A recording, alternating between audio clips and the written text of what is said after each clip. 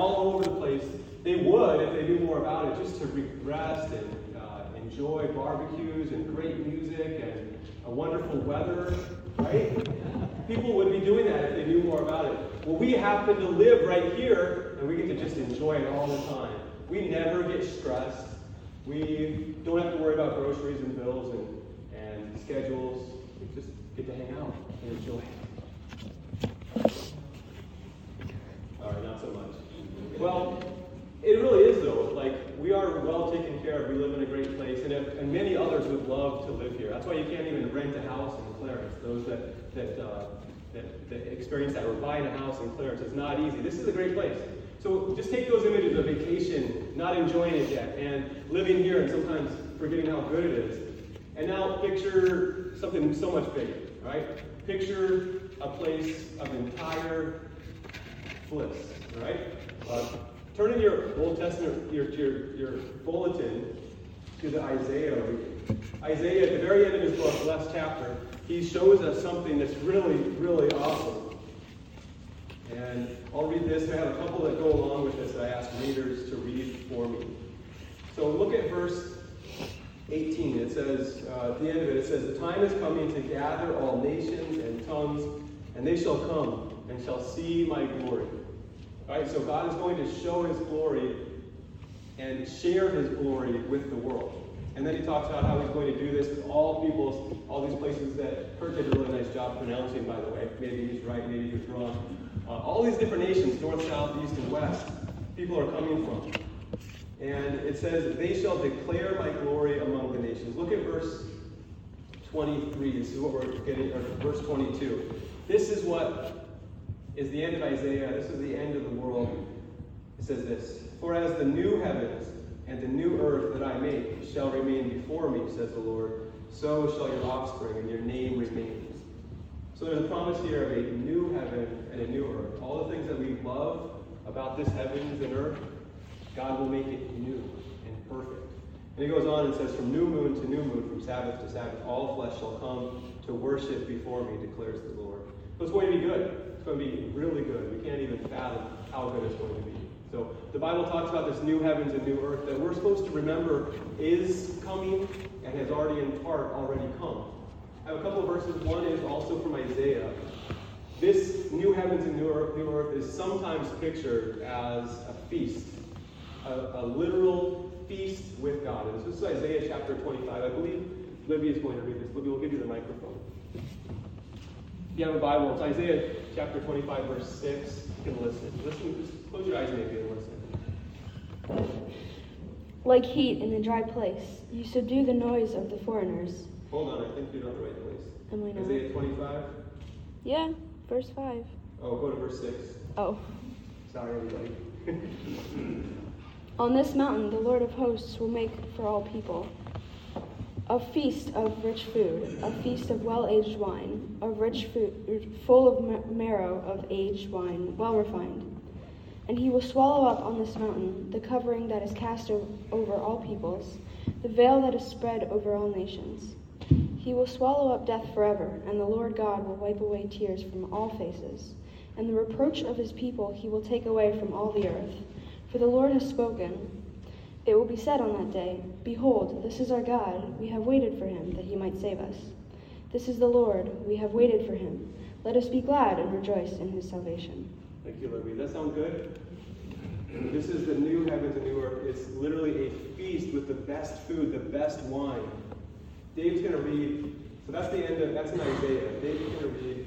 I'm tethered here. Can you give this to Dave, or Dave can grab this? Just so it gets on the recording. So the end of Revelation, which is the end of the Bible, chapter 21, there's one more chapter that tells more about this, but Dave's going to read from Revelation 21. And this is the vision that the Apostle John saw, that Jesus revealed to him. "Then I saw a new heaven and a new earth, for the first heaven and the first earth had passed away, and the sea was no more.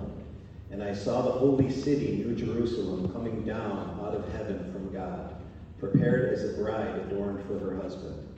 And I heard a loud voice from the throne saying, 'Behold, the dwelling place of God is with man. He will dwell with them, and they will be his people. and God himself will be with them as their God. He will wipe away every tear from their eyes, and death shall be no more. Neither shall there be mourning, nor crying, nor pain any more, for the former things have passed away. How's that sound? Sound good, right? No crying, no pain, no suffering. It's all good. It's all joy. It's awesome. And it's really easy to forget that because we're not there yet, right? We can't even imagine, and as Dave said, this was the revelation to John. It's like he's trying to put it into words, a way that we can understand it. Paul says something like this, that he's quoting, but he says, "Eye has not seen and ear has not heard the great things that God has prepared for those who love him." So think of the wildest things. Like C.S. Lewis, that author, said, we're going to be swimming up waterfalls. We're going to be riding on great beasts. It's going to be awesome. We're going to be in the presence of the Lord, and it's going to be awesome, right? And Jesus says in our gospel reading today that people are going to come to this place from everywhere. So look at your gospel reading. It tells us that. People will come. This is verse 29. Jesus says, this is open, wide open for everyone. He says, people will come from east and west and from north and south. And what? Catch it? Recline at table in the kingdom of God. I know y'all like your food in Buffalo. That's like what everyone was telling us. When you move to Buffalo, oh, they like their food, right? They say it's good food, right? It is. I know a lot of you guys, how you cook and grill and all that stuff. It's good. And heaven has something like that. And Jesus says that people will come from all over to recline at table in the kingdom of God. It is very good, right? So, we might be tempted, and just like Jesus' people around him say, like, oh, this flowing to Jesus, flowing to the kingdom of God. Does everybody get there? And we want to answer, yeah, that would be really awesome. And it would be. But someone asked Jesus that question, and we just read it. Take a look earlier in your gospel reading. Someone comes up to Jesus and says, Lord, will those who are saved be few? So he asks the questions about general people. There are going to be a lot of people in heaven. We wonder that, don't we? And Jesus doesn't answer the question. He turns it around to us particularly and says, don't worry about others. What about you? And this is what he says. Strive to enter the narrow gate. That word strive is like fight, wrestle. Do everything you can to enter through the narrow door. And then he says, for many, I tell you, will seek to enter and will not be able. And this is the Jesus we don't like. What? Jesus, many people are trying to get in, you're not going to let them get in? Like, you would be like Thomas Jefferson and cut this part out of the Bible. And go on, it says this, that when once the master of the house has risen, let's do a little Sunday school lesson since we don't have Sunday school today. Who is the master of the house? Sunday school answer? Jesus. When once Jesus has risen, has Jesus risen? Yes. When Jesus has risen and ... that's where we are in 2022. Right now, Jesus has risen and he hasn't done the next thing yet, which is what? Shut the door. He hasn't shut the door yet. The door is still open. When once the master of the house has risen and shut the door, and you begin to stand outside and knock at the door, saying, Lord, open to us, then he'll answer you, I don't know where you come from. Then you'll begin to say, he pointed at us, and you'll begin to say, well, we ate and drank in your presence, and we taught in our streets. But he'll say, I tell you, I don't know where you come from. Depart from me, all you workers of, literally the word is unrighteousness. What is Jesus warning us against? Because, by the way, he's talking to people who believe in God, generally. What is he warning us against? I think it's something like presuming. Presuming you're in. Just no worries. I'm good. It's all going to work out. And what is it that we presume on? He says this, all you workers of evil. No, that sounds, I'm not evil, right? We wouldn't say that, but it's literally workers of unrighteousness, right? They were like, is that me? Hopefully not. I saw a tweet or a Facebook post recently, and I'll just share it with you. It said something like this. If you stare at the sun from 93 million miles, we're 93 million miles away, we stare at the sun, what happens to our eyeballs? They burn up, right? Right? Try it. Actually, don't. Right? And it'll hurt. You'll lose your eyeballs from 93 million miles away. This is just one little cluster of energy. So how can we think that we can just waltz into the presence of the maker of all the stars and be just fine. Right? Can we just waltz into the presence of the Creator with what we have is unrighteousness? Can we do that? No. Just like if you go to the sun or you go to the moon, you need special gear, right? Well, we need special gear, and it sure ain't unrighteousness. We need something else. Flip over your epistle reading. I just share this with you because the author to Hebrews gives us a warning. He gives us tons of stuff here. Lots to hope in. But one thing he does is extend the warning of Jesus. Take a look at verse 14. He uses a similar word. He says, strive for peace. Kind of like it's strive to enter the narrow gate. Strive for peace with everyone, and for the holiness without which no one will see the Lord. So, Hebrew author, you're telling me unless I'm holy, I don't get to be in that glory land? Is that what he's saying? That's what it says. Unless I am holy, unless I don't have unrighteousness, I can't be there. And he goes on, and he's writing this to people who believe in God. Verse 15. See to it that no one fails to obtain or literally receive the grace of God. All right, so he's talking to us. What are ways that we perhaps may not receive the grace of God? Do you hear this warning, by the way? He's talking to us. Maybe we will be here and presume we're all good and not actually receive the grace of God. He tells us three things here. And then we'll move on, because this points to all of us.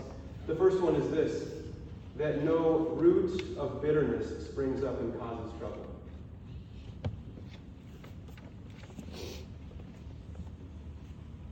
Maybe that's something like anger or unforgiveness, whatever it is. It's some anger in us.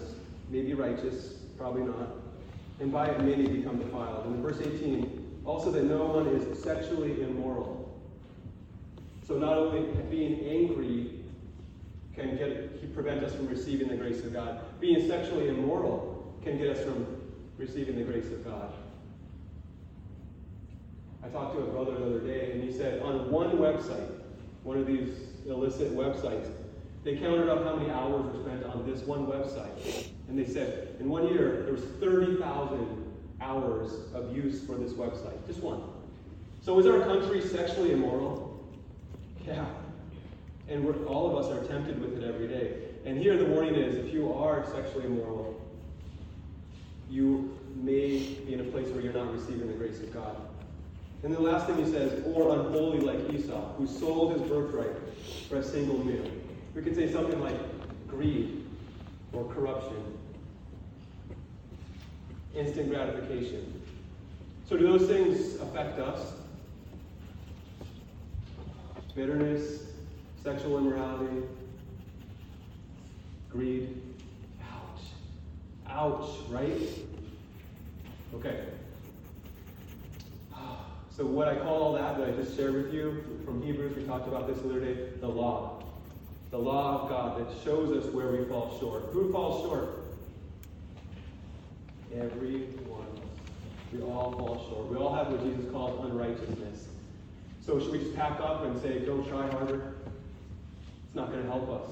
All right, so let's continue reading Hebrews so that we can have some hope here. Verse 18 talks about that law, and he calls it Mount Sinai. He says, you haven't come to what may be touched. And he goes on to describe where the law was given. A blazing fire and darkness and gloom and tempest and the sound of a trumpet and a voice whose words made the hearers beg that no further messages be spoken to them. In verse 21, indeed, so terrifying was the sight that even Moses said, I tremble with fear. That's where the law was given. Because that was a conditional covenant. You must keep this. To be holy, keep the law. And they said, we'll do it. And they did it for about a minute. Right? You haven't come to that place, the writer here says. Where have we come to? Verse 22. You want to highlight this in your Bible, circle it, take it to heart. It says, but you have come to Mount Zion, or we approached Mount Zion, and to the city of the living God. It's that beautiful place where God dwells in holiness. And we have come to the heavenly Jerusalem, and to innumerable angels in festival gathering, and to the assembly of the firstborn who are enrolled in heaven, and to God, the judge of all. If we stop right there, we're still in the same place. Yikes. Now I'm surrounded by holy angels and those who've gone on before me who are holy. I'm still no good, right? But there's a comma there. It says, we've come to God, the judge of all, and to the spirits of the righteous made perfect, not who made themselves perfect, the saints in heaven who have been made perfect. And hallelujah to Jesus. What's so good about Jesus? He's the mediator of a new covenant. And to the sprinkled blood that speaks a better word than the blood of Abel. This new covenant is Jesus giving his life for us, his blood for us. It's like our spacesuit, our sunsuit, our holy suit, so we can be in the presence of God forever. Is that good news or what? Amen. So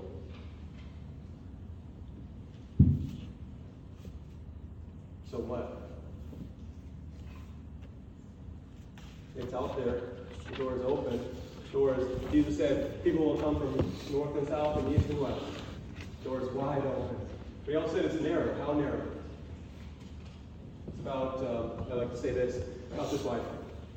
This is how wide the door is to heaven. Kind of like your bulletin cover. It's not an easy place to get through. It's not wide at all. It's about as wide as Jesus. Right? Jesus on the cross paid the ransom for all of us. By his blood that we receive, that you literally receive when you go and kneel at the altar. When you take your sin, your bitterness, your greed, your sexual immorality, and you drop it at the rail. This throne room almost. You drop it there, and then in your hands, in your mouth, what do you receive? The very blood of Jesus, the new covenant, the one who gives us a new covenant to forgive us. Is that good or what? I don't know how to help you apply this other than what the author to Hebrews says at the very end. Take a look at the end of chapter 12. He says this, in response to all this, that we've come to this place. It's kind of like we've come to this vacation land, but in the middle we've still got to do all this stuff to actually experience it. So he says this, verse 25, see that you don't refuse him who's speaking. Listen to God. And then the next thing, he goes on, verse 28, therefore let us be grateful for receiving a kingdom that cannot be shaken. And then thus let us offer to God acceptable worship with reverence and awe, for our God's a consuming fire. How do we offer acceptable worship to God? It's believing that by his blood we are made clean and holy. It's by giving him thanks and praise. And I'll just close with this line from some of our thoughts, the Lutheran thoughts, is that the highest form of worship is to believe God. To believe that what God says is true. So let's do that. Let's believe that what God says is true. That'll get us through this time when we're not on vacation yet. Amen? In the name of Jesus. Amen. Having heard the word of God, I invite you to stand as you're able and to confess your faith printed in your bulletin, the Apostles' Creed. I believe in God, the Father Almighty,